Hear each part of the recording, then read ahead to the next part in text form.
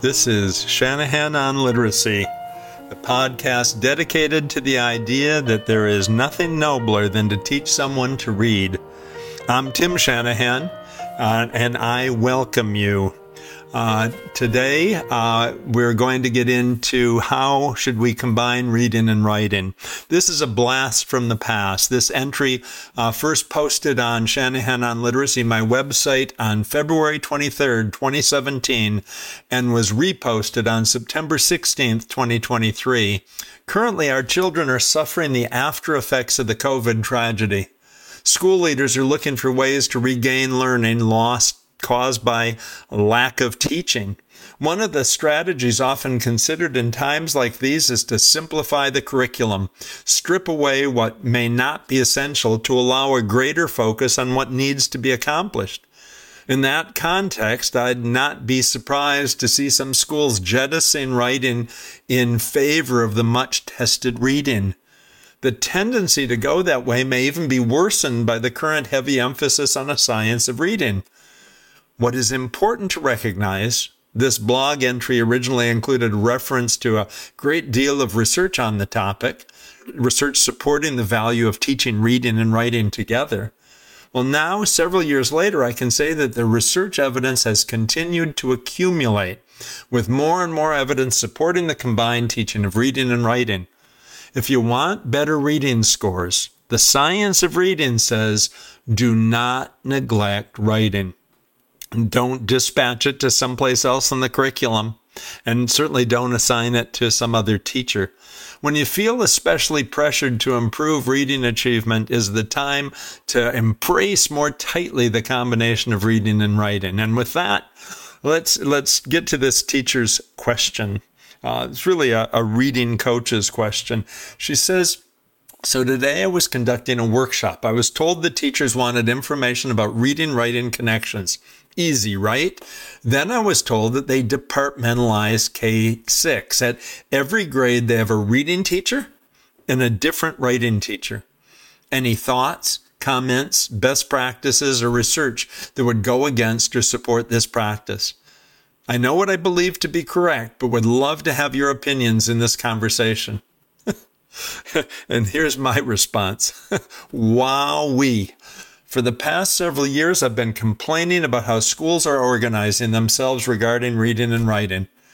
These days, the most common elementary school organization seems to be the 90-minute reading block, with writing taught some other time of the day, if at all. And in middle schools and high schools, many schools have readers and writers workshops managed by different teachers. I think both of those schemes are dopey and counterproductive.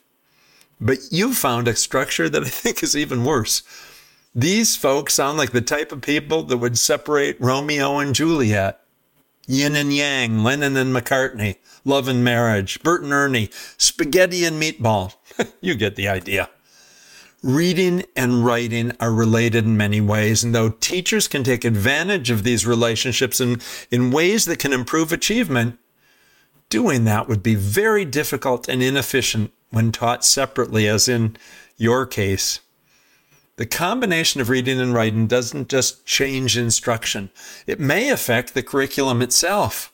For instance, the Common Core state standards require teachers to teach kids how to combine reading and writing instruction for various purposes. Your state standards may do the same. If so, that would be one of my big questions. How are you teaching kids to write about reading? Perhaps those goals can be accomplished within this odd organizational plan, but that would require a great deal of cross-classroom planning, the kind of planning that tends to impinge on teachers' personal time and that rarely happens, no matter what the theory might be. Admittedly, I'm aware of no studies that directly measure the impact of such organization, and the organizational studies that I do know suggest that organizational plans usually don't matter much in terms of learning. I guess I could praise this district for at least teaching writing. There's still too many places that haven't figured out the need for that yet. However, a major purpose for teaching writing is its strong impact on reading achievement. Recently, some administrators who'd been discouraging writing in their districts contacted me. Their concern was that writing took up so much time and their state was heavily stressing reading achievement. Time devoted to writing would obviously interfere with reaching their reading goals, they thought. They wanted to know why I was telling their teachers that writing was a must. I explained to them that there were several reasons behind my urgings. First, research shows that reading and writing are closely aligned. That is, reading and writing depend upon many of the same skills, strategies, and knowledge, though those are admittedly deployed in different ways in reading and writing. And in fact, about 70% of the variation in reading and writing abilities are shared. For example, to read, one must decode words. That means being able to look at a word, recognize its elements, letters and letter combinations, retrieve associated pronunciations for those letters, and then blend those letters into a word pronunciation. For that to work, of course, you have to do all of that very quickly and eventually with little conscious attention. In contrast, in order to write, one must spell words. That means being able to listen to the pronunciation of a word, to recognize its elements, phonemes, that is, language sounds, to retrieve letters that match those sounds, and to recognize whether they are combining properly to make a well-formed word. And again, fluency is essential. Decoding is arguably easier than spelling, but learning to both pronounce and spell words simultaneously helps to increase decoding fluency. It provides a kind of overlearning that enhances one's ability. The same argument can be made concerning phonological awareness and the use of vocabulary, grammar, text structure, tone, and other text elements.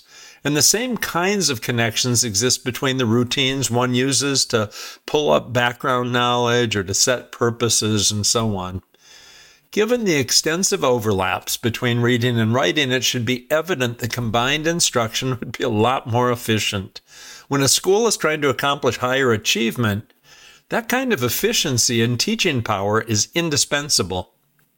Another reason, second, reading and writing are both communicative processes, and their cross-modal benefits are derived from students engaging in each.